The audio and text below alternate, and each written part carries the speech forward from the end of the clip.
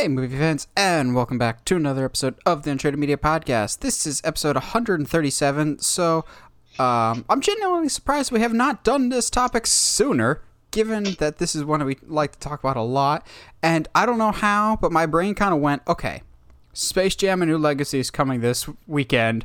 Space Jam has a lot of cameos, so this week we're going to talk about the greatest movie cameos of all time. And then I was thinking also for next week for G.I. Joe versus Snake Eyes Origin, whatever it's called, Snake Eyes, a G.I. Joe Origin, whatever that movie's called, we'll probably do best origin movies, not just comic book movies, because there's some other good origin ones we could probably throw in there. But this week, we're just doing cameos, and just so you guys know, I didn't put a cap on it, so we're just going to go full ham with this. Josh, how you doing tonight? Nice of you to make it more than just a cameo. Yeah. Oh, that was terrible. I'm chilling, bro. I guess the running theme with Josh these days is he doesn't sleep and is paying for it. Because you're old. I don't know, dude. See, I keep telling myself that, but then I cut out caffeine for like a week, and now all of a sudden it's gotten worse. I'm just like, I don't understand. I just want to sleep. I thought the older you get, the easier it was supposed to be to go to sleep. Like, see, that's what I always thought. That's what I always thought, but I guess not. I'm just waiting for the day that Josh just conks out halfway through a show. Just. Who's saying that I haven't? I know you've gone to the bathroom during an episode yes, before. I have. I know that's happened. I remember which one, too. It was an emergency poop, so yeah, gave you a signal, hit the mute, and went. I remember that episode. It's not one we ever talk about. It was not one we enjoyed. But I don't know about you, Josh, but I've been watching a lot this past week, more than I realized. So obviously the big one, Black Widow. Yeah, same. It's fine. It's not good or great, but it's fine. Like, it's not bad by any stretch of the imagination, but was it worth the wait? No. Yeah, I'm quite honestly here, and I had this discussion with my dad, and at first he wasn't on my side, but then I was like, hear me out. Because, it's hard to have any sense of like, oh, what's going to happen to Black Widow when we already know what's going to happen to Black Widow. And then, like, it just, the timeline's weird, and there's no reason for it to exist where it exists. And it's just, it's really tough because I didn't hate it. I didn't hate it at all. No. Like, I probably won't watch it again, but I was like, it's fine. Sure. Okay. Now, there are, I don't know about you, but I've seen some people who be like, man, the people that worked on this movie should be ashamed of themselves, blah, blah, blah. I'm like, guys, chill, okay? No. It's not that bad. This isn't Thor the Dark World. Like chill out. Which, speaking of Thor the Dark World, did you see that reaction video that Deadpool and Korg did together about the Free Guy trailer? It's on my wall. Watch it after this. They even make fun of Thor the Dark World, and it makes me so happy. But they actually get Taika Waititi's Korg and Ryan Reynolds' Deadpool to sit on a couch together and react to the Free Guy trailer. It's wonderful. That's great. That is wonderful. Black Widow was just kind of fine. I think my biggest problem going into the movie, and for all production, was you have to justify to me why this movie exists or why it didn't come out years before. And coming out of it, it didn't do that. It doesn't give me a reason of why didn't this come out, while she was still alive? Why didn't this come out after Civil War and before Infinity War? Like, honestly, there really is no reason. And other than to like, hey guys, look, you can shut up now. Black Widow has a movie. Like, this one doesn't. All Marvel stuff feels meticulously planned out. This kind of felt like an afterthought. Like, we kind of did just do this as a, okay, we didn't really send off Black Widow the best possible way in Endgame, so we need to do something. It's really not a bad movie, but like Josh said, I don't know if I'll be watching it again. It was okay. I know people raved about David Harbour and Florence Pugh. They were shoo-ins to be great, but even then, I thought they were good. But considering how much I heard people rave about them, I thought it was going to be better. David Harbour still. He probably hurt his back from carrying the movie so much. But Taskmaster, we're not going to dwell on it too much, but do not go into this movie expecting good villains. These are probably in the running for some of the worst Marvel villains, period. Like, Ray Winston's character as the guy that runs the Red Room is so forgettable that the movie almost, like, makes fun of how lame he is. Of just, like, really? You've just been on the sidelines and we expect to take you seriously? Like, it's not intimidating. And I'm not the biggest Taskmaster fan, but I think he's a cool character in the comics. I'm not fully outraged like some other people is of how he was treated in this movie, but I do worry, and I texted you after I saw it, that we're going to get a Mandarin situation of, in a few years, we're going to get the actual Taskmaster, and I'm going, come on, we could have just done it right the first time. Yeah, it's fine. It happens. It happened. We've seen it now. What else have you been watching? Actually, a lot more than I realized. So I watched part 2 of the Fear Street movies, Fear Street 1978. Yeah! I like this one so much more than the first one. It was very much your stereotypical Friday the 13th / Halloween, like kids at Camp Nightwing, which is not at all the entire reason why I saw this movie. Not at all. How dare you accuse me of such accurate statements. I enjoyed this one a lot more just because I'm a sucker for a cheesy slasher, and that's exactly what this is. And to say its references are not very subtle would be an understatement. Let's just have our slasher of a Friday the 13th parody literally be named Tommy, as in, you know, Tommy Jarvis, except this time he's the bad guy. Or one of the main protagonists is named Alice, just like the original Friday the 13th. But it was fun. Also, without dipping into spoilers, no one is safe. Normally, when you have like a Friday the 13th, there's always the threat of, oh no, the kids might be in danger, but deep down you know nothing's going to happen to the kids. Oh no, the kids are not safe either, which I appreciated. My only real complaint is I could have used a little bit more variety in the kills. It's a guy with an axe, very much a Shining reference, but that's really the only mode of, I was about to say transportation, but that ain't right. Transportation to the underworld. That's the only transportation of death, basically. The only vehicle of death is that axe. I'm like, we could have gotten a little more creative here. But yeah, I much preferred the second one over the first one. I think I like the characters better. It just felt much more like a fun throwback. I also finally binge-watched and caught up on all the episodes so far of Superman and Lois. I'd watched like the first 2 episodes months ago, and bro, watch it. It's on CW, the CW app. You don't have to watch anything else on the app, but this genuinely is... I probably won't. I will say this. This is probably the best superhero show on TV, and I will not back down from that statement of... Really? Okay. Like, I'm still kind of in shock that it's on the same channel as the abomination it is The Flash and all those other shows. Like, this clearly is written by people that love the source material.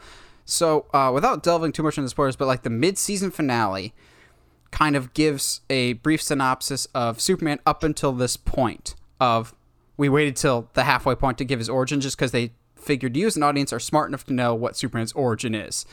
And when we get it, I was like, oh, this is written by people that know and love and care about the source material. Like, I beamed with pride, and again, not too much into spoilers, but when he gets his first Superman suit made for him by Martha, I just had this big old grin on my face. And the way Tyler Hoechlin's performance as both Clark and Superman is just perfect. He could be a little bigger physically, but I've seen some set photos of what he looks like now, and I think he's like taking it to heart that people are saying he needs to be bigger, so he's jacking himself up. But I really love and appreciate this dynamic that I didn't think I would when the show started of, what if Superman and Lois had teenage sons? And I'm going, I don't know if I like that. But it's interesting the dynamic the show has of, yeah, the world needs him, but what happens if you've got a teenage son that's developing superpowers that's going to need you to teach him this stuff, and you have duties as a father? So it's very much an interesting and realistic and human portrayal of, yes, you've got a family to look after, but you technically still have a quote-unquote job to do, and how are you going to balance your job, your family, and everything else when you're a superhero? It's written so well, and it gets to the core of the character so well. And also, without saying too much to Josh, because I do think he would really enjoy it, even in season 1, we're getting elements of a Reign of the Supermen. We've already got one of the characters. because they do a surprise reveal halfway through that I was not expecting, that I was like, oh, that's cool. And I really like where that's going, which maybe it's just because my mind will always go to there. I'm very curious how this show will someday. They have not made any reference to it whatsoever yet, but I'll be very curious how the show will approach Doomsday and the death of Superman. Because, good God, if he's got an actual loving family that he's got a good relationship with and dies, and maybe we spend like half a season with the boys having to go, okay, what do we do now? The world has no Superman, and maybe this like teenage angst of going, I can't be my dad type of thing. And then he obviously has to miraculously come back. It's so good. It's so much better than it has any right to be, that I'm going, okay, can we get the writers of this show on all the other CW shows? Like, it pays respect to Superman. Like, he gets beat up. There's a couple of great moments of somebody's beating up Superman with like some sonar or some kryptonite, and his kid hits like the emergency switch of no matter what happens, dad has to come home. He hits that, and Superman just immediately goes like, okay, I'm done playing. Does like a clap and sends a sonic wave, and he's just like, no, we're done with this now. I'm not messing around anymore. I'm like, that's a Superman right there. That's rad, bro. Maybe I will. Maybe I'll check it out. Who knows? I would say watch on CW app, watch the first half of episode 11, and if that doesn't really get you into it, then I don't know if the show will be for you. Or better yet, watch the first 5 minutes of the pilot. Just the first 5 minutes, and you'll get a vibe of what the show is about. Yeah, I can do that. Because, yeah, it sets the tone pretty early, and it's a good tone. You watching anything else before we dive into our kind of limited news this week? I watched one. I texted you last night when I watched it. I was like, why do I always forget that Silver Linings Playbook is like one of my favorite movies? I don't understand. Also, by the time this episode comes out, there will be a finale Loki released on Disney Plus. Yeah. So final I'll predictions. be curious. Final predictions that'll be out of date when this comes out. Is it Kang? Is it variant Loki? Is Owen Wilson a Loki? I think it has to do something with Kang. Yeah. I don't think he'll make an appearance, but they will allude to him even more heavily than they already have. I don't know, dude. They've been very, very guarded with who is the big baddie, even though it's the TVA. I don't know. It's a weird show. Anyway, so let's talk about stuff that I have opinions on.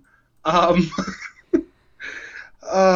dude, this what if trailer is interesting. I love this what if trailer. I'll be honest, because honestly, this is, since they announced this has actually probably been one of my most anticipated Marvel shows coming out over Loki. Not over Falcon Winter Soldier, because I love me some Anthony Mackie, but I've always liked the concept of a what if, and so we finally get our first trailer for it, and I really, really am digging what we're getting. I know some people have some issues with the art style. I don't mind it nearly as much as some other people. Maybe it's just because I'm used to more exaggerated art styles over time. But I could see how this could be a little off-putting at first. To be honest, I didn't like the End of the Spider-Verse animation style when I first saw it, and I really grew to love that. I appreciate that with a concept like What If, at least from the trailer, it does not look like they're playing this safe. It's not like well, what if Iron Man gave up weapons in the first Iron Man? It's not even just that. It's, what if Iron Man got saved by Killmonger? I'm going, that's an interesting what if that I hadn't even thought about. I've always liked the concept of what if, because as we've talked about many times before, Josh and I like to rewrite stuff and just float ideas around. But I also grew up with a lot of what if comics from my uncle. Like, what if all the Fantastic Four had the same power? Like, they were all flame birds, but that's a DC character. Or what if they all had stretching abilities? Or what if they were all things? Or I had another what if what if Spider-Man kept his 6 arms? Or stuff like that. I've always liked this alternate. It was a weird story, man. Yes, it was. But I've always liked these alternate stories. Josh, I think, is less keen on this. I and maybe it's a vibe I'm getting from the trailer. I don't have an issue with the animation. I mean, once you've seen Rebels and you're like, yeah, I'm fine with Rebels animation, you can pretty much accept any animation out there. See, to me, I think the Clone Wars has always been a weirder animation than Rebels. I think that's more jarring and angular. I will agree with you on that. But I think the part that's throwing me in, maybe this is just because they've built the trailers together so well, it felt like the show is going to be one chronological story as opposed to each episode is a specific scenario of what ifs. You know what I mean? So which if all of a sudden we're just telling story, trying to do a full chronological story of tying a bunch of what ifs together, it's not what I signed up for. I wanted individual episodes. I think they are individual episodes, and they just didn't do a very good job of explaining that. An interesting idea that people have floated around that, honestly, at the rate we're going, there's no way to disprove it, is some people were like, well, what if this is just another multiverse option, since we are supposedly getting a multiverse any day now? But then again, by the time Loki's finale is out, we might be eating our words here.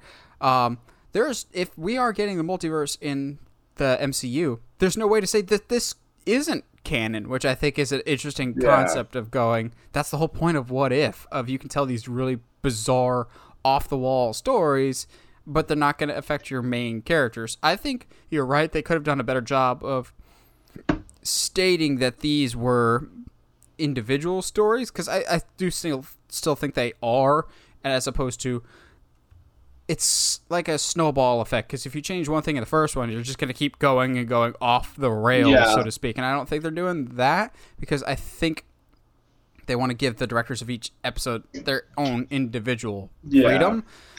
I think it's cool, too, that this is the final Chadwick Boseman performance. I'm really glad he was able to get his lines in before his untimely passing. So it was cool to hear his voice again. And I'm very curious about that one, to see what if T'Challa was not even Guardian of the Galaxy. He's a Ravager, which I'm like, I like the concept of that, but also he's got the purple jacket this time instead of the red. I just think that's aesthetically cooler. What else did you notice from this trailer in terms of like potential storylines? I mean, outside of the T'Challa, I think he's supposed to be Star-Lord, but I'm not entirely. He's supposed to be Star-Lord. I'm pretty sure. But Captain Carter, already knew that. We kind of already knew that was going to be a thing. That was like the first thing that came out, too. Yeah, that we already kind of knew that was going to be a thing. I'm trying to remember off the top of my head any of the like really obvious ones, but I'm curious what they're going to do with Thor. Apparently they're doing something with him. I don't know what that. Well, I think we're getting 23 episodes, so it's one episode of every Marvel show, one episode per Marvel movie, and I like that almost everybody from the MCU is coming back to voice their characters. I think they could have done a better job highlighting that, because the first character we have talking is Iron Man, blatantly not Robert Downey Jr. I know Marvel's priding themselves on, we got almost everybody back, well, except for Robert Downey Jr. and Chris Evans and Doctor Strange and a couple others, but we got almost everybody else back. I would have highlighted that more, of using voice casts of people and voices that we already knew. Like you said, we have Thor. That is definitely Chris Hemsworth. Or Haley Atwell is definitely Captain Carter here. Like, I think we could have relied on the voices that are returning instead of openly pointing out the ones that aren't. Like, that Robert Downey Jr. one was so off of what we are used to that I think for some people it might be a little jarring. Yeah, no, I agree. I think the other thing I would have preferred from it would be, oh geez, I had it and then I lost it. I could see it leaving. Okay. Yep. Bye, Thought. Have a great day. It died of loneliness. Yeah, I mean, there's not all two brain cells are firing right now. Because you haven't been sleeping, man. Yes. I'm trying to stall for time. You're good. I think at this particular moment, I think What Ifs is going to be, while it's super interesting, I'm also kind of nervous, because once you open that box, it's hard to stop stuff from coming out of that box, because like if anything's possible, everything's possible, and it's what's that line from The Incredibles? If everyone's special, no one is. Which, oddly enough, is actually a perfect segue into our next trailer that we got, which the whole premise of that is, if everyone's special, then no one is. With this, if I'm pronouncing this correctly, Encanto, like I want to make sure I'm pronouncing it correctly, but also not just throw an accent in there if it doesn't need it, coming from this awkward white guy. I don't know how I feel about this trailer. So the basic premise is it's Foster's home for imaginary friends, except with superpowers. Like, as soon as I saw this, I was going, oh, so, you've discovered what Cartoon Network is, because even looking at the house, looking at the house in this graphic here, pull up a side by side. That looks a lot like Foster's Home for Imaginary Friends, It really does. Except these are real people. That's the Shyamalan twist. Everyone's made up in her head. And our main character here, voiced by Stephanie Beatriz, I believe is her name, from Brooklyn Nine-Nine, is the only one in the house. Is the only one in the house without superpowers. Visually, I think it looks cool.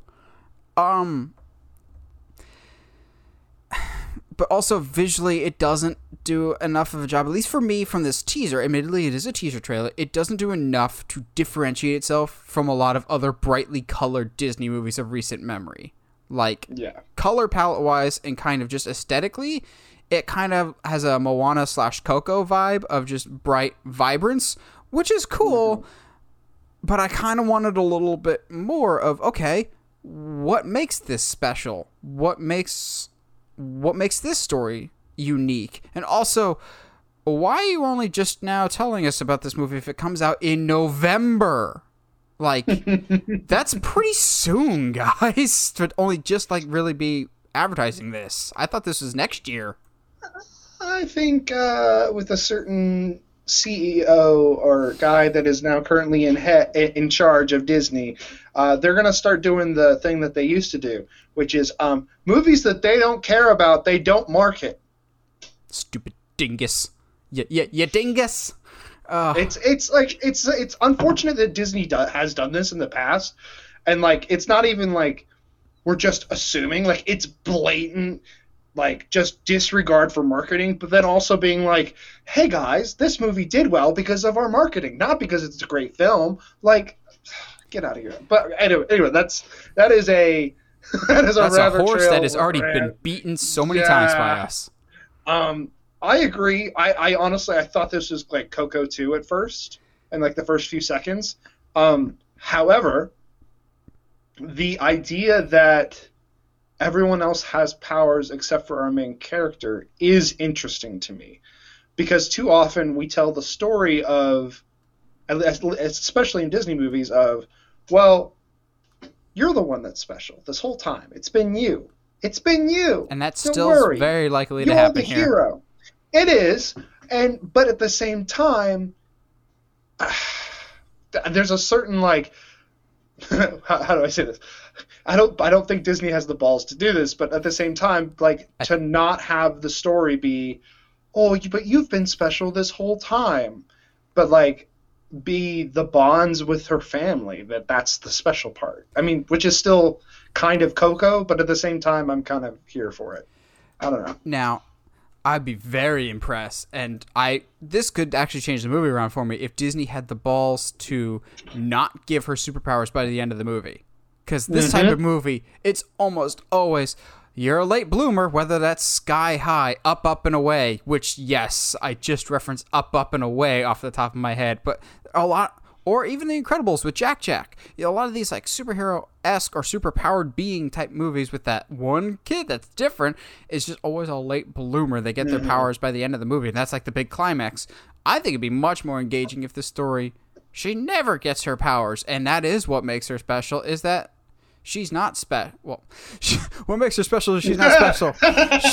She's special because she's not. She's average. But what if? Like, that's what makes her special is being human and seeing and living life a normal way from the rest of her family and being like a bridge to the regular world type of thing. I don't know if Disney will do that because they almost always have to do you had a superpower within you the entire time. But I almost super compassion. We don't know.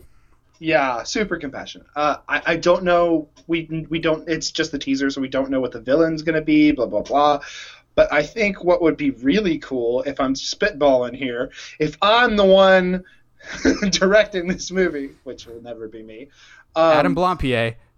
This is how I would do it. Kanto. I give her powers. And then, but to defeat the ultimate evil, she has to sacrifice those powers. So she ends up at the movie being just the same person as she was at the beginning, but also not the same person. That could be very interesting. I like the sound of that. I could tell stories, So I think this next one, people are making a much bigger deal out of it than they really need to, just because people are just like, what? But comic book studios need to be at Comic-Con. That's the whole point of Comic-Con, which, I'm not going to lie, we follow pop culture news for this podcast and just in our free time.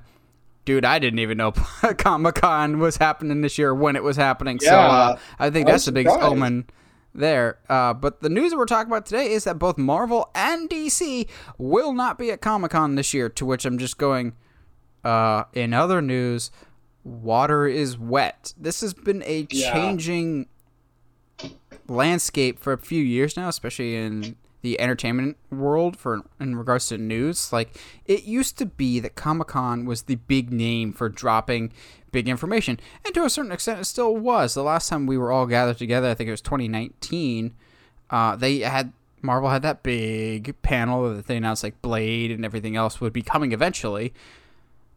But since the pandemic and the rise of certain things within other companies, it kind of puts Comic-Con in a tough situation that I figure going forward, we're not going to get a lot of Marvel and DC stuff, because look at who represents both and what they bring to the table. Disney has D23 that they're basically, I think that's every 2 years or so, and that's like Disney basically bringing all their big assets to the table and making all their big announcements. That way their stock prices can go up.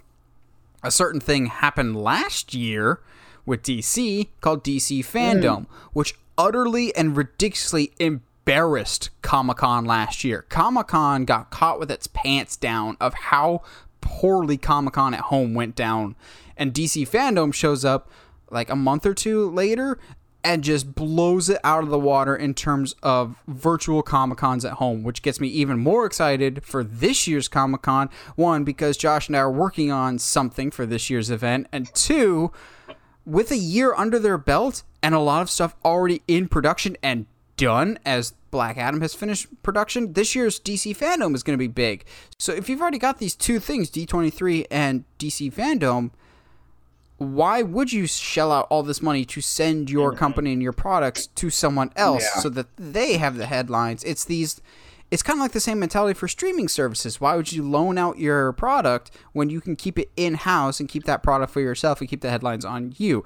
I enjoy Comic-Con just as much as the next person, but I am a little bit worried for its future because studios are putting their own Comic-Cons on instead.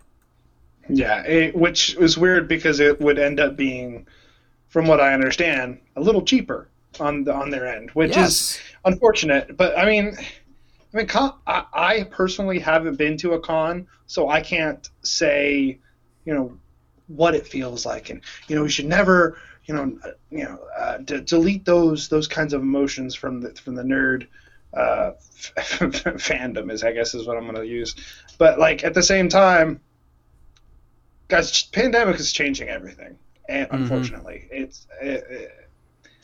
and big groups together like that are not going to be as common as they once were, just because we're more aware of things. I think, now, especially in San Diego. To be fair, though, I'm not saying all cons will be gone.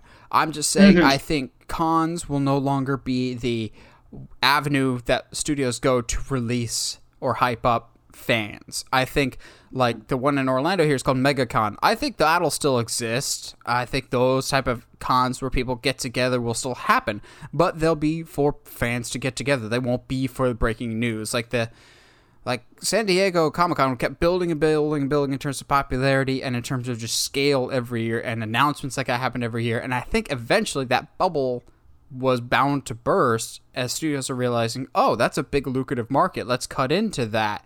It's kind of like the theme park integration of like each property wants to go to a different place and there's money to be made there. And that secret wasn't going to be secret for very long. So I'm not saying Comic-Con will be going away or cons in general, but I'm saying news-wise, it's going to start to dry up, I think. Like smaller production studios might still be involved, but with other companies putting their own versions of events on, the days of Comic-Con being the big, I need to be in Hall H on Saturday, is going to go away.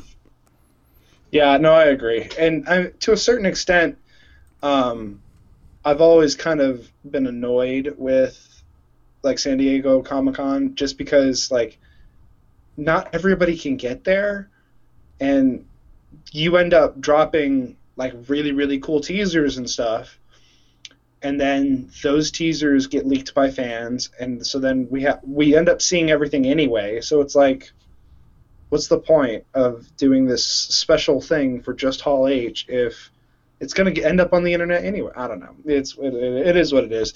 I'm not really surprised that they're not going. If I'm reading the signs, as they say in Silver Linings Playbook, I'm not surprised by this at all. Let's talk about something we are surprised about. Like, what in the world? Guys, these words are actually going to come out of my mouth. If you are not excited for the Barbie movie, you should be, which is not a sentence I thought would ever come out of my mouth as a 27-year-old male. But yeah, guys, if you're not excited for this Barbie movie starring Margot Robbie, get hyped, because oh my gosh, they're doing this really weird thing where they're adding like talent, and not just talent, like the best freaking talent in the game. Okay, so we've known Margot Robbie was attached to be the lead role in this Barbie movie for a really long time. It's kind of pretty evident she already looks the part. She's a beautiful blonde woman who's also a phenomenal actress. Let's not forget about that. But then behind the camera, we're just like, no, we're not going to just saddle you with some marketable director that will just sell a whole bunch of tickets. No, we're going to get one of the best and most Academy Award nominated directors on the rise today in Greta Gerwig, the director of Little Women, Lady Bird. This woman, I believe, has been nominated for 11 different Academy Awards. And the thing that I think a lot of people are overlooking right now is she's writing the script with her husband, Noah Baumbach, which, for those that don't know, Noah Baumbach wrote Marriage Story, which is one of the best movies on Netflix. Are Barbie and Ken gonna have a domestic dispute? And have to find out who keeps the car? Because all jokes aside, oh my God, is this swinging above its weight class in terms of a Barbie movie? A Barbie movie has multi-time Academy Award nominated actors and a director and a script. What? This is like if Francis Ford Coppola is directing the next Transformers type of thing, or G.I. Joe. What? Come on. I mean, but at the same time, I think if you're in this film and working on this film and you only see it as an opportunity for the studio to make some cheap money, I think you're doing this project some disservice. You're just going to make it into Bratz, basically, which, don't ask me why I know that movie exists. How do you know that movie exists? I know it does, but I didn't just pull it out of my butt. Anyway. In your defense, though, I did bring up Up and Away. Yeah, where are these? Yeah. Oh man. But I think there's an opportunity here to tell a really cool story. Who knows? I mean, I'm just thinking of like a Barbie movie that's basically Little Women and Marriage Story combined, and I would watch the crap out of that, and I can't believe I'm saying that as a fully grown adult male. Like, I am here. Let's go. Absolutely. Adam Driver plays Ken. Oh, stop. And it's just that scene from Marriage Story where him and Scarlett Johansson are yelling at each other, except there's like, it's a bright pink house, and he's punching the drywall. And he's like, every day I wake up and I realize I'm plastic. And it's not fantastic.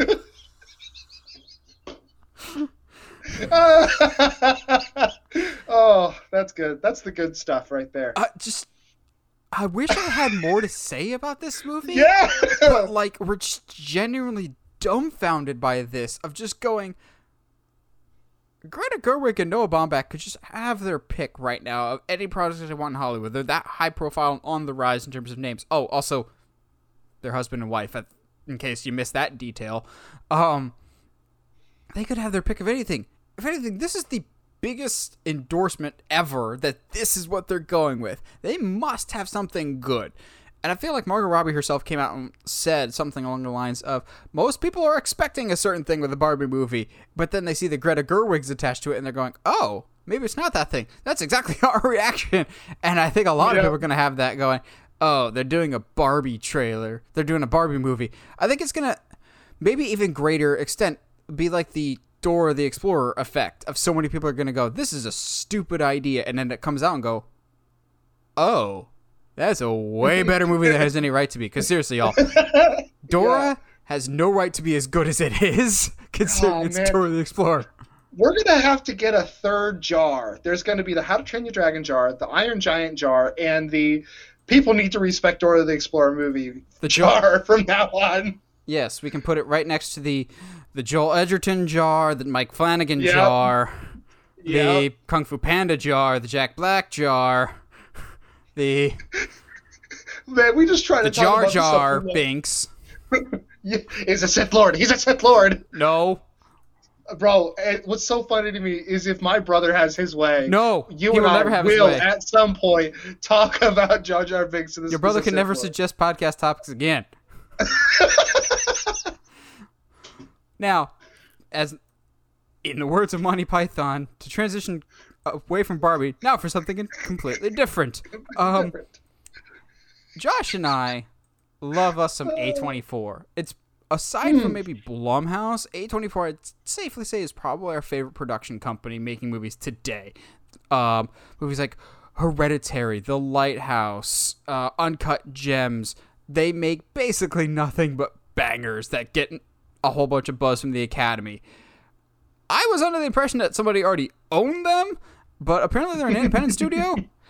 Not for much longer, as A24 apparently is in the market to sell, and they're asking that the opening price be about $2 billion.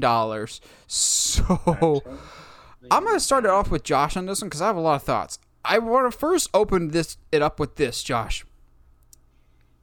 Do you think $2 billion is a fair asking price as it stands right now for A24? Yes. No, yeah. I have, absolutely. Are you kidding me?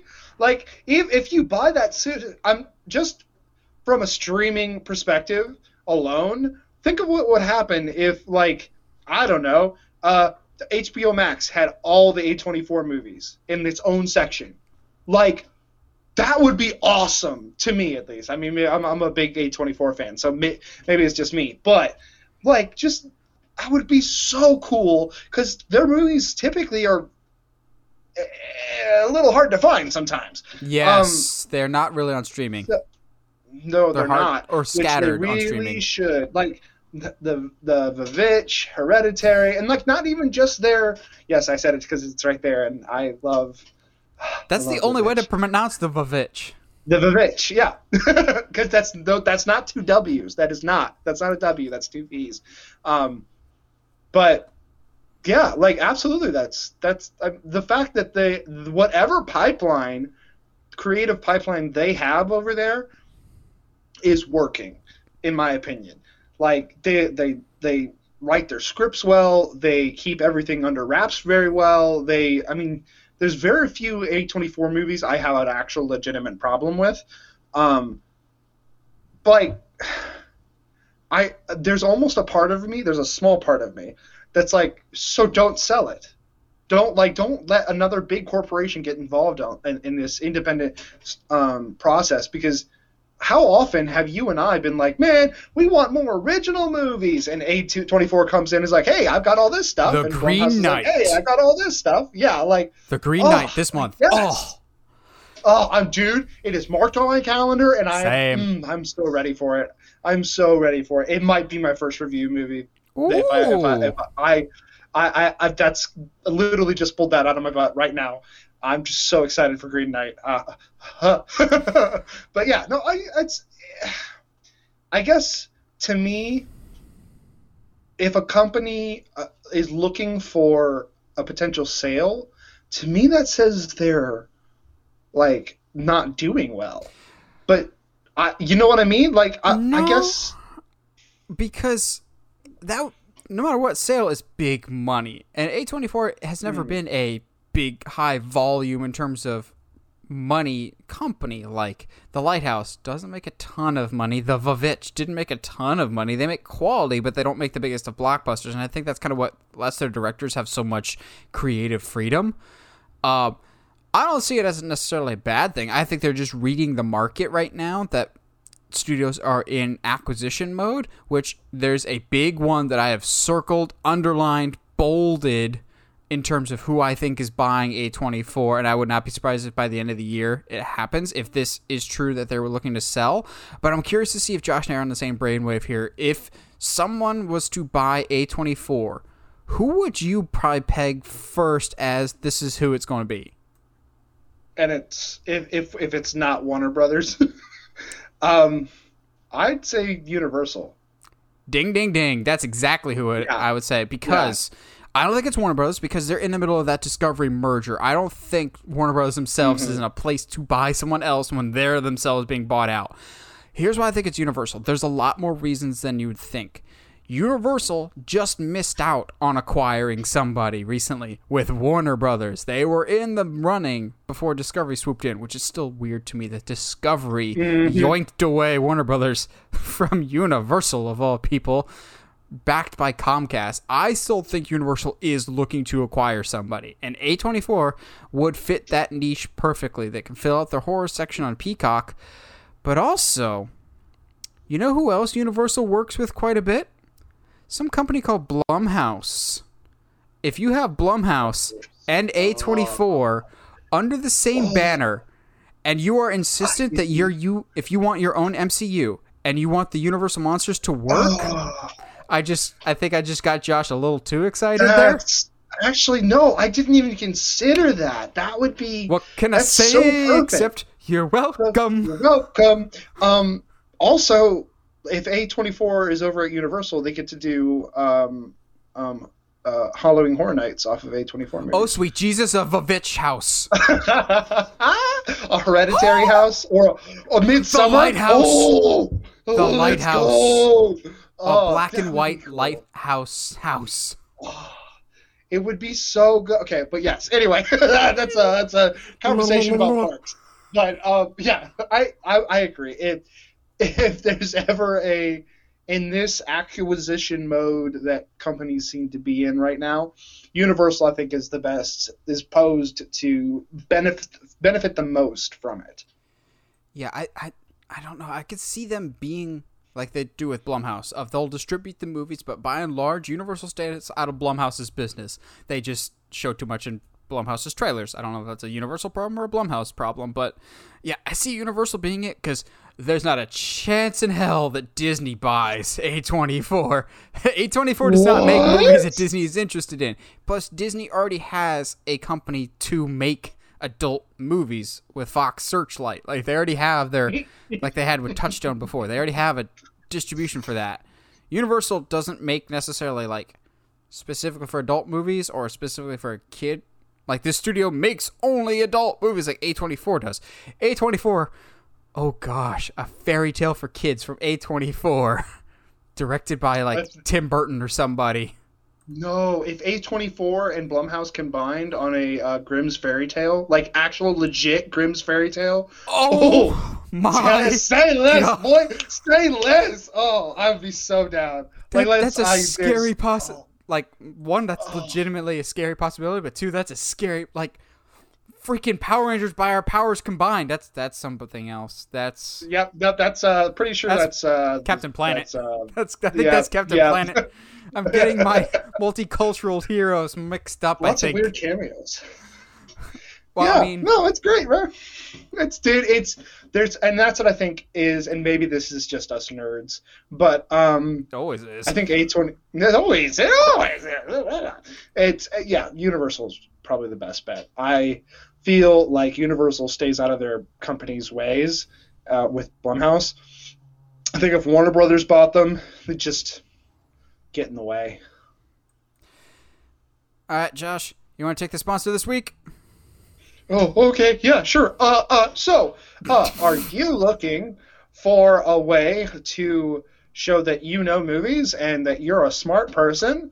Well, don't talk to anybody. Just wear Uncharted Media merch. People will see it and automatically know that you, in fact, are a cool guy, and that is what everybody wants in life. Yeah, that's what I got. That's what I got today. Well, it looks like I'm going to be doing the sponsor segments for a little bit here then. Either that or Josh needs sleep. Oh, dude, Sleep has been just but a cameo in his life lately. Yay! Speaking of cameos, if done well, they're the most entertaining thing. I tried to have a balanced list of like best movie cameos, but more often than not, a lot of these ended up being comedies just because I think the genre of comedies lend themselves better to having cameos as opposed to like horror, which, don't get me wrong, I have some horror ones. One of my favorite cameos of all time is a horror one, but comedies make up most of my list just because it's easier to do that like fourth wall breaking of, hey, you're David Hasselhoff in a SpongeBob movie, which is not on my list, but for some reason that was the first one that came to my brain. It's so cool though. Like, why? The Hoff. The Hoff has made like a career out of just showing up randomly in other people's movies just as David Hasselhoff, whether it's SpongeBob, Baywatch, Guardians 2, or the Guardians 2 music video. My favorite David Hasselhoff cameo. Is it the Kung It's Fury? Kung Fury. Where Kung Fury, where That's not a cameo. He's singing it. But no, he's the voice of the car too. He's the voice singing of the his song car. though. The car is Dominoes called falling, The Hoff. Right in the street. Gosh, if dude, that movie's only like 30-45 minutes. Yeah. Long, and it's on YouTube for free. Go watch Kung Fury. It is the most weirdest thing you'll ever watch, but it's so great. All right, Josh, kick us off. What's one of your favorite cameos? Short and sweet. You ready? Hugh Jackman in X-Men First Class.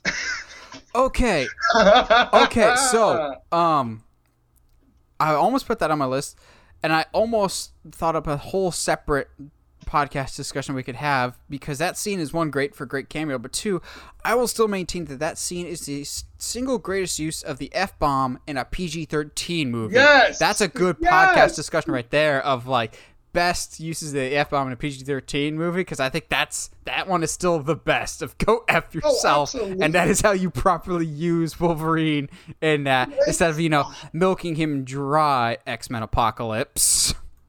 Oh, I don't want to talk about X-Men Apocalypse. Talk about how Logan basically tells Xavier and oh jeez, oh no, Magneto. I was going to use his actual name, not his made-up name.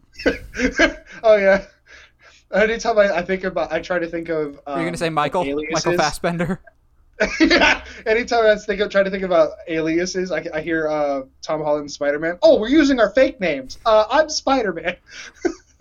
Which I'm glad you say Spider-Man. Let's get the big one out of the way now with Stan the Man, the Cameo Man, Stan Lee. Which, how did no one come up with Stan Lee, the Cameo Man, sooner? Stan the Cameo Man. He's been in everything except for the bad Marvel movies. That's how you know a Marvel movie's going to be bad, is when he doesn't show up in them, like Fan Four Stick. I feel like there's a couple others that he was like, no thanks, I'm good. Even though I was in Daredevil, I don't think I'll be in this. Of all the various MCU, or even not MCU, because he was in Mallrats, of all the Stan Lee cameos, what would you put as your favorite one of all time? My favorite Stan Lee cameo, and I'm going to get shot for this, is when he appears in Teen Titans Go to the Movies. Yes! It's so great. Hey, I'm Stan Lee. I just love movies. Excelsior! And then, like, jumps off to the screen. I was like, yes, absolutely. And I rewatched the movie fairly recently. That's another jar right there. Yeah, fairly recently after his passing, and that came on, and there was a part of my heart that was like broken, but also really, really warm. That even DC was like, this man has done so much for movies that he's got to be in ours. Yeah. For a while there, it was Amazing Spider-Man when he's the librarian with the headset and he doesn't notice anything. But then, like you, after he passed, it really, really hit me. And I think the next cameo that I saw him in was Into the Spider-Verse when he's the comic book shop dealer. And Miles is buying a suit. He's just like, he was a hero to everybody. Well, what if the suit doesn't fit? It always fits. Eventually. And then it goes, no refunds. And then, but take away the joke there of just like, oh, Stan Lee telling us it will eventually fit and you will. It's just such a good moment with Stan Lee going, yes, you are Spider-Man. I let you be Spider-Man too. Spider-Man is not just a Peter Parker thing. I think that one hit me the most. I think that one's my new favorite. Absolutely. But yeah, the DC Teen Titans Go to the Movies one is so good too, which honorable mention to Teen Titans Go to the greatest Nicolas Cage cameo as Superman. So, you can't fool Superman. He's a national treasure. And I almost stood up in the theater and just like how did you pull that off? I wish I could do that. Be that smooth. I feel like they cast him just for that one single solitary joke, and normally that would bug the crap out of me. But it's Nicolas Cage. I'll let it slide. I think and this is slowly turning into a Teen Titans Go to the Movie love fest because I love that movie more than it probably deserves. But yeah, like I wouldn't be surprised if they wrote the whole script out and they're like, man, this is a great joke. Who should we get to play Superman?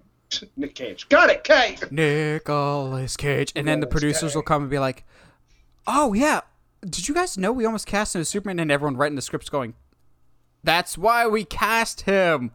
Yes, absolutely. Let me go with one that I don't know if it's on Josh's list or not. He's been in quite a few. Matt Damon. Matt Damon has been in quite a few, whether it's Deadpool 2 as the hillbilly. Which one do you think I'm going to go with here, Josh? No, I thought you were doing like a Nicky impression. I was like, get that Adam Sandler crap out of here. And I've broken Josh with my Matt Damon. Mr. Matt Damon. He's in that one movie as like a punk rocker, isn't he? That is exactly the one I've got. Matt Damon in Eurotrip. For those that don't know, Eurotrip is one of those like really dumb, like I forget if it was a spinoff or just a lazy attempt to recapture the appeal of why am I blanking on it? American Pie. Capitalizing on the success of that, basically. And so in it, the main character is about to go on this vacation and his girlfriend doesn't love him anymore. And so they have this big party at a house, and the lead singer of this hardcore punk rock band is a skinhead Matt Damon with tattoo sleeves and a big huge earring singing a song called Scotty Doesn't Know, basically singing that he's banging the main character's girlfriend, who is Lana Lang from Smallville. And everyone in the audience is just going, Is that Matt Damon? It's like the Dean Cain, John Mulaney joke. Is that Dean Cain? is that Matt Damon? Okay, sure. Because it's so, like, not Matt Damon. Like, it's, you know, for dramatic stuff like The Martian or the Ocean's movies or Jason Bourne. And here he is, bald head and all, singing Scotty Doesn't Know, being a total tool bag. I'm like, why? But also you can throw in Thor Ragnarok in there as fake Loki, or maybe Loki variant, or Deadpool 2. Goodness. He's a Deadpool 2 as a redneck that gets killed by Cable. I'm going, okay, Matt Damon, I see that you're fine with any cameos, but that Eurotrip one, man, it's so not the usual Matt Damon that it had to be on here somewhere. Some would say that it's a reflective of his real personality. Anyway, I've got. I'm going to jump to one that caught me completely off guard, but is, in my opinion, possibly the best cameo possible. When Johnny Depp shows up in 21 Jump Street. Heck yeah, that one's on my list too. Dude, it's just so hard to like get better than that because it comes out of absolutely nowhere. Freeze! You're under arrest. Oh, whoa! You guys were undercover too? Yeah, man. Oh, yeah, we're from Jump Street. Oh, yeah, we're from Jump Street too. Gets shot in the neck as soon as he sentences that sentence. Yes, bro. I think the crazy part too is when he's taking off all like the wig and all this other stuff. Like he doesn't look like Johnny until he takes the nose off, and then all of a sudden it's like, oh, that's Johnny Depp. Oh, okay. Like, what? Way to, like, pull this out in the last 10 minutes of the movie. Okay, cool. Yeah, because they kept that secret so well. Like, yes, we all know. That's, like, the go-to answer for trivia night at the local bar, I feel like, is, what did Johnny Depp star in? 21 Jump Street, after, of course, Nightmare on Elm Street. And so everyone's like, are you going to be in this? Are you going to be in this? And he notoriously hated Jump Street, and so I think he only signed up for this movie just to be killed off once and for all, and I don't blame him. But like when you see him, even in a close-up, when he's got this makeup on, you're like, who is this random dude? And then he like rips the nose off and everything else. I'm just like, they did get Johnny Depp, and he's literally been here the entire movie, and we didn't notice this. And I think that's why I like it the most, is that technically it's not a cameo because he's there the whole film, but like you don't realize he's there until the very. It's just so good. It's not like Star Wars where they're like, haha, that Stormtrooper was played by Daniel Craig. So like, that's not how this works. So. You eerily segued me perfectly in my next one. Like, I'm a little scared right now of how perfectly you've set me up, because 21 Jump Street was directed by Phil Lord and Chris Miller, who would do the best movie of 2014, not called The Winter Soldier, in the Lego Movie, in which case the greatest cameo in the Lego Movie, among many others, hey, if we're going to do this, we need a hyperdrive, but we're stuck in the middle of the ocean. Where are we going to find a hyperdrive? Oh my gosh. Da-na-na-na-na. And like the main cast of Star Wars just comes flying from off screen. What do you got over here, Chewbacca? And it's Billy D. Williams. You're like, what the heck? And then C-3PO pops out. And like, what the heck is Star Wars doing here? Like, this is wonderful. And obviously Harrison Ford didn't come back as Han Solo, but you had Anthony Daniels as C-3PO, Billy D. Williams as Lando. That was one of the first movies Heather and I went to see in the theaters together. I think it might have been. And I told her after the movie was when we got out, I was like, you went on a date with my inner 9-year-old tonight, because it was weird when we get to the theater. There is like just basically kids there with their parents, and then there's us, full-grown adults. I'm not proud, and I'm proud of that. The fact that when the Millennium Falcon shows up and the Star Wars music plays and all the characters pop out, no one in the theater screamed louder than I did and was giddier than I was. Of like, it's like, God, guys, that's the Millennium Falcon. And I feel like there's probably just kids looking around going, we know, we are familiar with Star Wars too, but we're not that excited. I'm going, guys, like, I shouldn't be. Millennium Falcon in a Lego movie. Do you know how hard copyright is? Like, this is nothing short of a miracle. Do you guys not understand how hard it is to get the rights to other things? Like, guys, this is so cool. Like, guys, Justice League and Star Wars is in the same movie as the Ninja Turtles and Gandalf. This movie is perfect. How can you hate it? Like, get excited, y'all. And then they made the second one, and then I lost my excitement, and it got sold to somebody else. But yes, I still get a thrill out of how convenient it is. Oh, we're trapped in the middle of the ocean. We need a hyperdrive.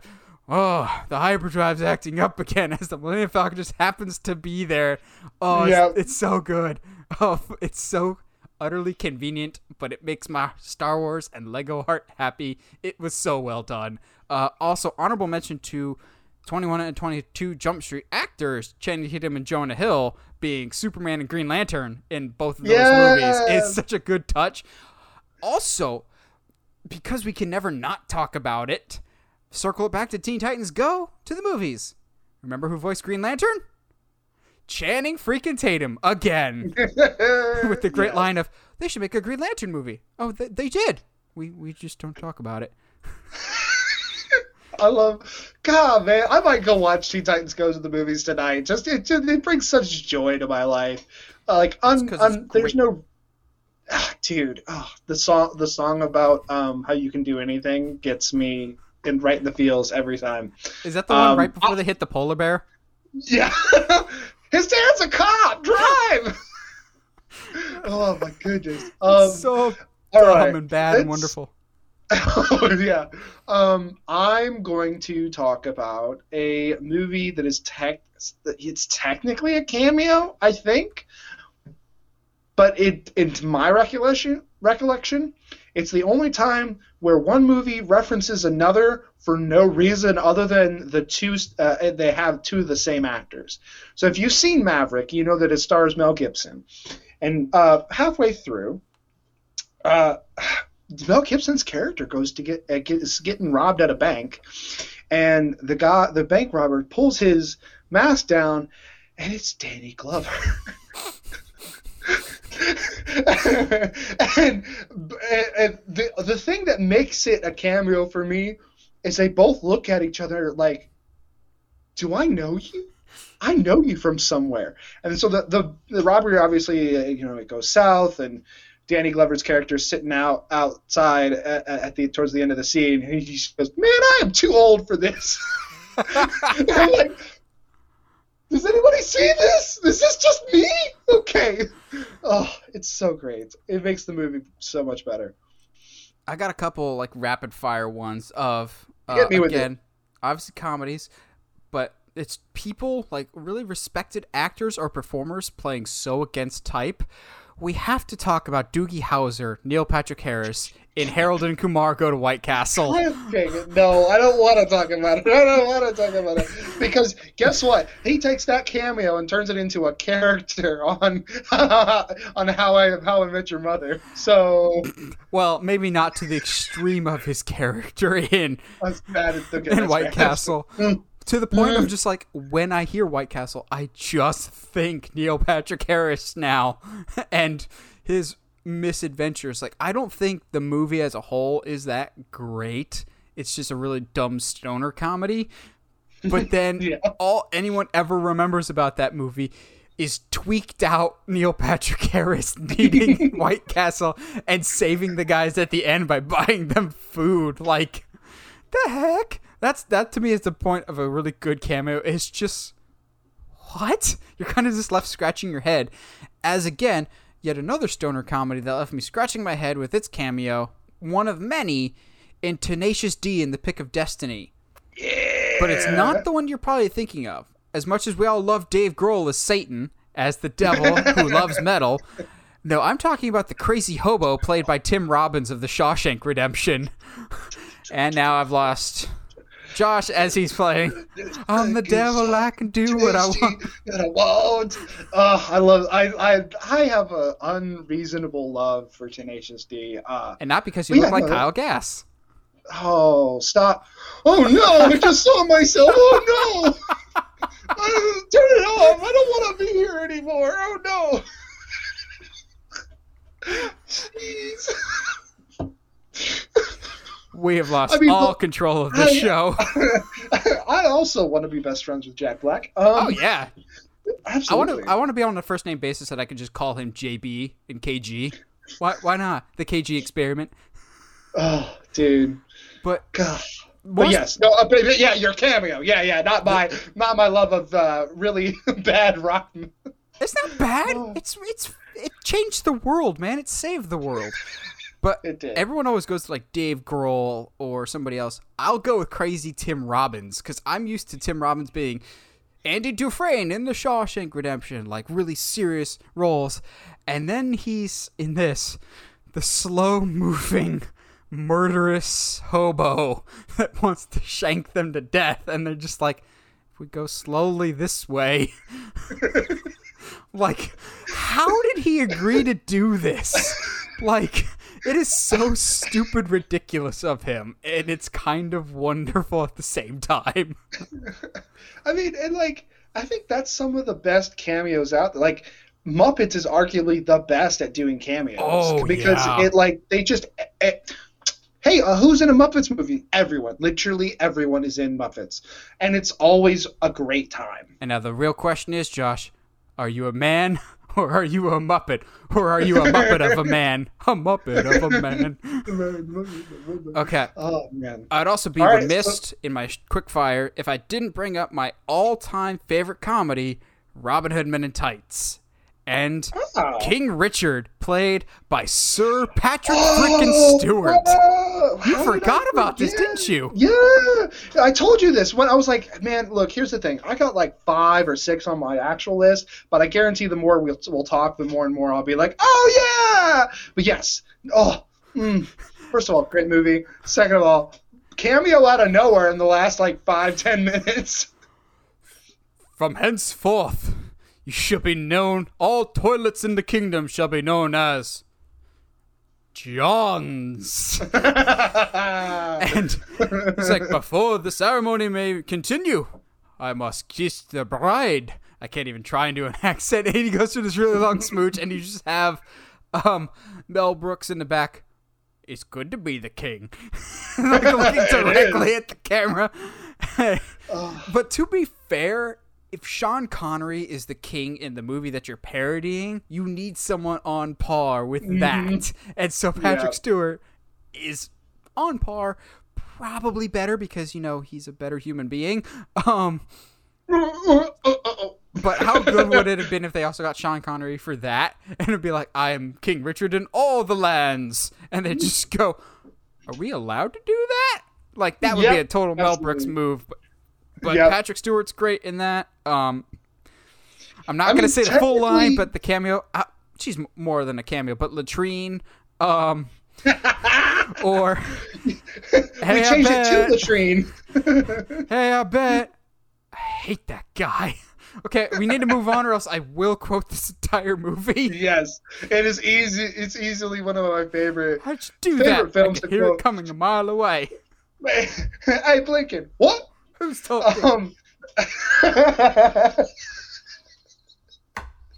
Hold on, guys. I've got to pump up. Leaves up. All right, time in. Okay. Well, Josh recovers. I was surprised to find out Robin Hood Men in Tights is one of my favorite comedies. Believe it or not, one of Heather's favorite comedies is Dodgeball. And Dodgeball has multiple cameos. Lance Armstrong before he was a disgrace. I feel like jeez, we are shooting from the hip today. Oh man, there's a couple cameos that have like not aged well in movies, but the one that has aged well because this guy roundhouse kicks age in the face. Chuck frickin' Norris as the judge that has the deciding vote on Average Joe's. I remember watching it for the first time. As I saw it much, much later, so I didn't know that Chuck Norris is in this. So, like, first judge, yes. Grumpy lady, no. And then they, like, take their time getting to the third one. Yes. Thank you, Chuck Norris. Thanks, Peter. Wait. It's not even a guy. It's not even Chuck Norris pretending to be somebody else. It's just Chuck Norris. Yeah, it's just being Chuck Norris. And this is a movie that like has Jason Bateman being I'm not normally the biggest Jason Bateman fan, but I will always lose it of, that's a bold strategy there, Cotton. Let's see if it pays off. Like, his commentator's great, but the Chuck Norris thing, I'll go on record saying I think that might be partially responsible for the rise of Chuck Norris jokes when we were in junior high. Because the timeline correlates. Yeah. This was, I think, 2003, 2004, and I feel like the rise of Chuck Norris jokes was like really hit its peak in 2006, 2007, because I for sure had a couple Chuck Norris joke books just because I love them that much. Because they're so great. Chuck Norris is born on a log cabin that he built with his bare hands. Or there's so many. It's one of those, it's dumb, but it gets right to the point. And there's a lot of great cameos in Dodgeball. Also, another great Alan Tudyk performance that we don't talk about. What? Alan Tudyk's the pirate. Oh, it's been so long since I've seen and any chance I get to talk about Alan Tudyk, I will, because of our intense Tucker and Dale versus Evil love, and he's just really underrated. And he's like the only good thing about Rogue One is K2SO. I said it. But Dodgeball's great. It's great. And so is Chuck Norris. Absolutely. So, are we going to talk about Bill Murray now, or? Okay, yeah. I feel like we can talk about Bill Murray now because I'm in my final three, like my top three of all time. And Bill Murray's there. Okay. Yeah, Bill Murray in Zombieland is literally freaking Murray! Murray! Who's Bill Murray? Whoa, I've never hit a child before. Even though, like, his character in that movie is, he has definitely hit a child before. Oh, yeah. like, don't pretend. Okay, here's the sad thing is when you say he's definitely hit a child before, I don't know if you're referring to Woody Harrelson or Bill Murray. Oh, it's... Both of them. But, yeah, they both, absolutely. Like, at this point in time, Bill Murray kind of become like an internet joke of just like the internet loves Bill Murray, and if Zombieland fully leans into that, yes, of just like, oh yeah, this is just makeup, prosthetics, this is just to keep up appearances with the Joneses. I also appreciate that they kept the joke running for Zombieland 2. Yeah. For those that haven't seen it, we don't forget about Bill Murray, and also the world does not forget about Jesse Eisenberg shotgunning Bill Murray in the chest. Man, he almost got Murrayed. Murrayed? What's that? You ever hear about Bill Murray getting shot when he was still alive? No, that sounds horrible. Who's Bill Murray? And I think my favorite part of 2 is the whole Garfield scene where he just goes crazy. when the outbreak happens at his, like, what was it, Garfield 4 or something like that? Yeah. It was.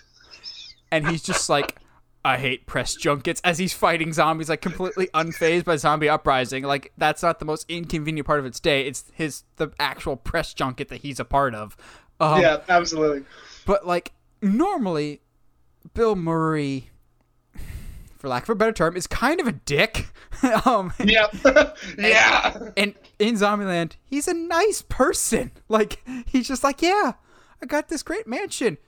Oh, I've got the Ghostbusters suits if you want to just cosplay for a little bit. And Woody Harrelson, like, okay, do we think he's a bigger Elvis fan or a Bill Murray fan? Because he freaks out both times with the blue suede shoes in the second one. And I just love Zombieland. Both of them, I think they're great. And I think a big part of that is Bill Murray being arguably one of the greatest cameos of all time. Of like, this is how you properly utilize someone in a movie. It's not... Oh, I was about to say it's not my favorite cameo of all time, but it might be. Like I said, it's at least top 3. It's probably my favorite comedy. I was about to say stereotype. It's my favorite comedy cameo of all time.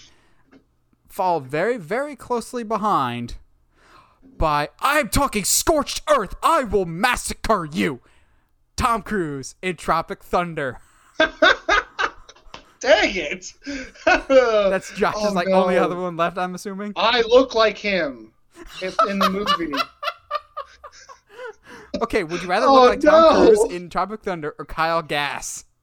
Oh god. No, he doesn't have a beard. He's got some 5 o'clock shadow, but not to the thickness of the Kyle Gass. Yeah. At least you don't look like Colt Cabana anymore. Oh God, that was so bad. Don't remind. It was like Colt Cabana and some at one point somebody was like, "Hey, you look like CM Punk," and I was like, "I just don't want to look like wrestlers. For I those want that to look like me." just listen to the audio only podcast, if you ever want to know what Josh's face actually looks like, just Google Colt Cabana and add a beard. Basically, that's Josh. And if you ever want to know what I look like, merge Nicholas Hoult, James Marsden, and Skeletor. What? I don't know. Cameos. We're talking about cameos. Oh, But dude. Scorched Earth, mother effer. I have seen Tropic Thunder once. I have not, like, it's been so long. No. I'm sorry. I'm sorry. See, I appreciate that it's Tom Cruise not being Tom Cruise here. Like, he's going so different. But also, because Tom Cruise is a madman, he's not wearing a fat suit in Tropic Thunder. He genuinely put on around 40 to 50 pounds for Tropic Thunder. It's not even a big role. He just ate like nothing but burgers and fries for this movie, which is a very limited role because he's that nuts, which that can't be healthy. Clearly, he was talking to Christian Bale about this performance. Yeah. But oh my gosh, there's very few times I will laugh as hard in a movie, especially in Tropic Thunder, which I love already. But the scenes with Les Grossman of, "I will massacre you. I am talking scorched earth, mother effer," hangs up. "Can you find out who that was? Thanks. We'll call him back later." I'm like, just completely calm.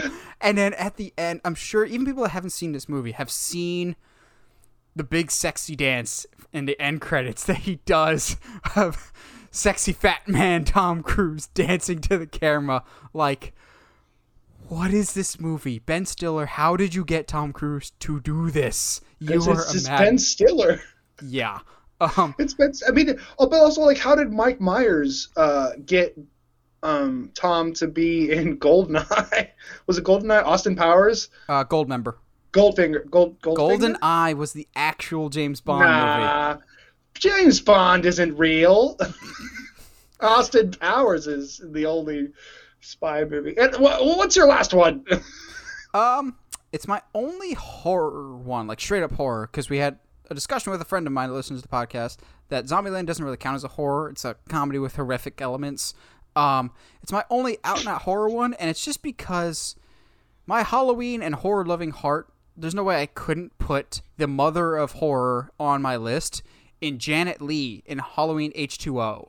So for those that don't know, Janet Leigh is the woman that gets stabbed to death in the shower in Psycho. Mm-hmm. She also happens to be the mother of Jamie Lee Curtis, a.k.a. Laurie Strode in Halloween, my favorite horror movie of all time, and one of my favorite movies of all time. And H2O, which is supposed to be set 20 years after the original movie, and Laurie's escaped and renamed herself Miranda Tate? No, Miranda Tate's Dark Knight Rises. Carrie Tate? It's something Tate. She renames herself to hide from Michael Myers, but he finds her in her school in California. And the secretary at the school is her real life mom. And so there's this great scene where there's a jump scare and her mom is just like, "Oh, I'm sorry, I didn't mean to scare you. I guess it's Halloween. Everyone's entitled to one good scare," which is, of course, a really nice Easter egg to the original Halloween where Sheriff Brackett said that to Laurie. And then her mom goes something along the lines of, well, for the record, she's not her mom in the movie, but you know what I mean. She goes, "You seem stressed lately. If you allow me a moment to be maternal," I'm going, really? Just looking right at the right at the camera, just winking right at it. Something about that. I also, not even a scene before that, she's trying to get Jamie Lee Curtis's attention of like something that's happening at the school, and she's like, the women's shower drain is clogged again." I'm going, yeah, I know what you did there. But this is also one of the final performances from Janet Leigh. And so they had this beautiful way of sending her off without even realizing this would be one of her final performances, is after she says goodbye to Jamie Lee Curtis, she goes and gets back in her car, which is the exact same car from Psycho, while they play some of the music from Psycho in the background. It was like, before we get really diehard Easter eggs in movies nowadays, this was a really, really cool one. So without Janet Leigh, without Psycho, there there really is no slashers. So there's no Texas Chainsaw in 1974. There's no Halloween in 78. She's the mother of horror, and she also birthed my favorite horror character of all time with Jamie Lee Curtis as Laurie Strode. And Jamie Lee Curtis is just a phenomenal actress, so I love that they got to have this scene together.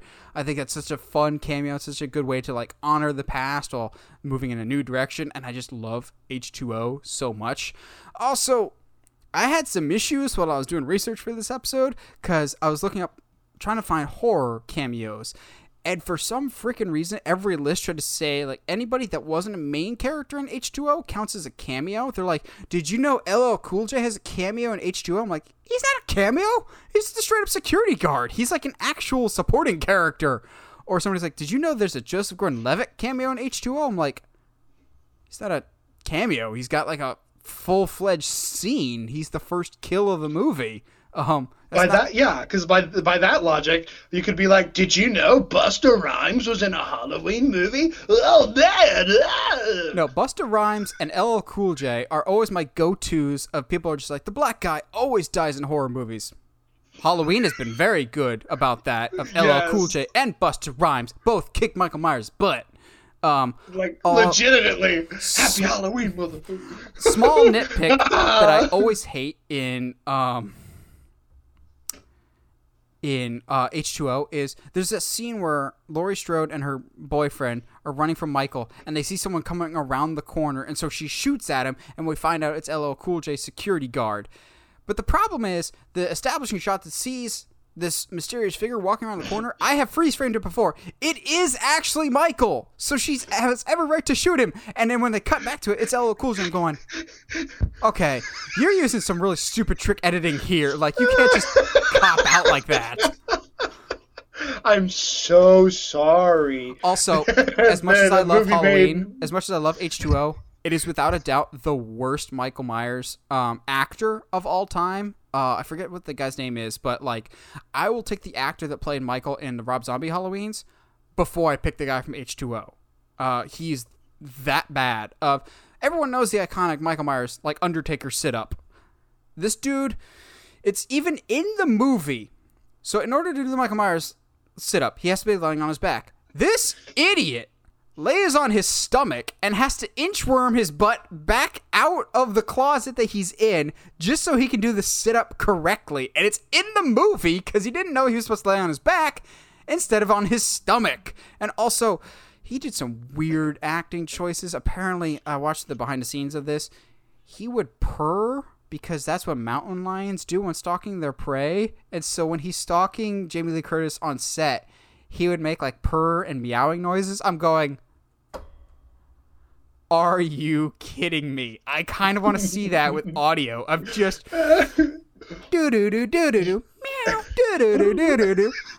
You know it would be a meme. It would be like somebody out there who makes TikToks needs to do that. Like, just add that in to H2O clips. And then, just to top it off, have Michael Myers chase a laser pointer. Yeah! That's how Laurie scares him away or distracts him as a laser pointer pointed out the balcony in the original Halloween. That's what makes him tip over, not getting shot 6 times. But, Josh, any last-minute cameos that we may have forgotten about? Oh, man, no. I mean, it's very interesting to me that comedies tend to do more cameos and do them better. But then again, it's unless you have a franchise, it can be kind of tough to do cameos in a more quote-unquote serious nature. But yeah, no, it's cameos are some of my favorite parts of movies. Yeah, I think for me, honorable mention to, just because I love the movie, A-Team, when you bring in the original face actor. Hey, yes! What do you do for the face? You just leave it, kid. Like, I like any time that they can bring in someone from the original to come back. That's always a nice Easter egg idea. But yeah, if you like, what are some of your favorite Easter eggs? Let's get into that. Let us know in the comments below. Always like hearing from you guys. And as always, if you like what you hear and you want to hear more, subscribe to us on whatever audio platform you're listening to us on, whether it's iTunes, Spotify, Google Podcasts, or YouTube. And if you haven't already, subscribe to us on YouTube. We're trying to get to 500 by the end of the year. I think we're standing at like 467 or something like that. So we're really, really close. If you want to help us out, get us to 500, that would be awesome. And of course, check out Uncharted Media merch on TeePublic or in the link in the description. And as always, Stay sharp, movie guys and gals.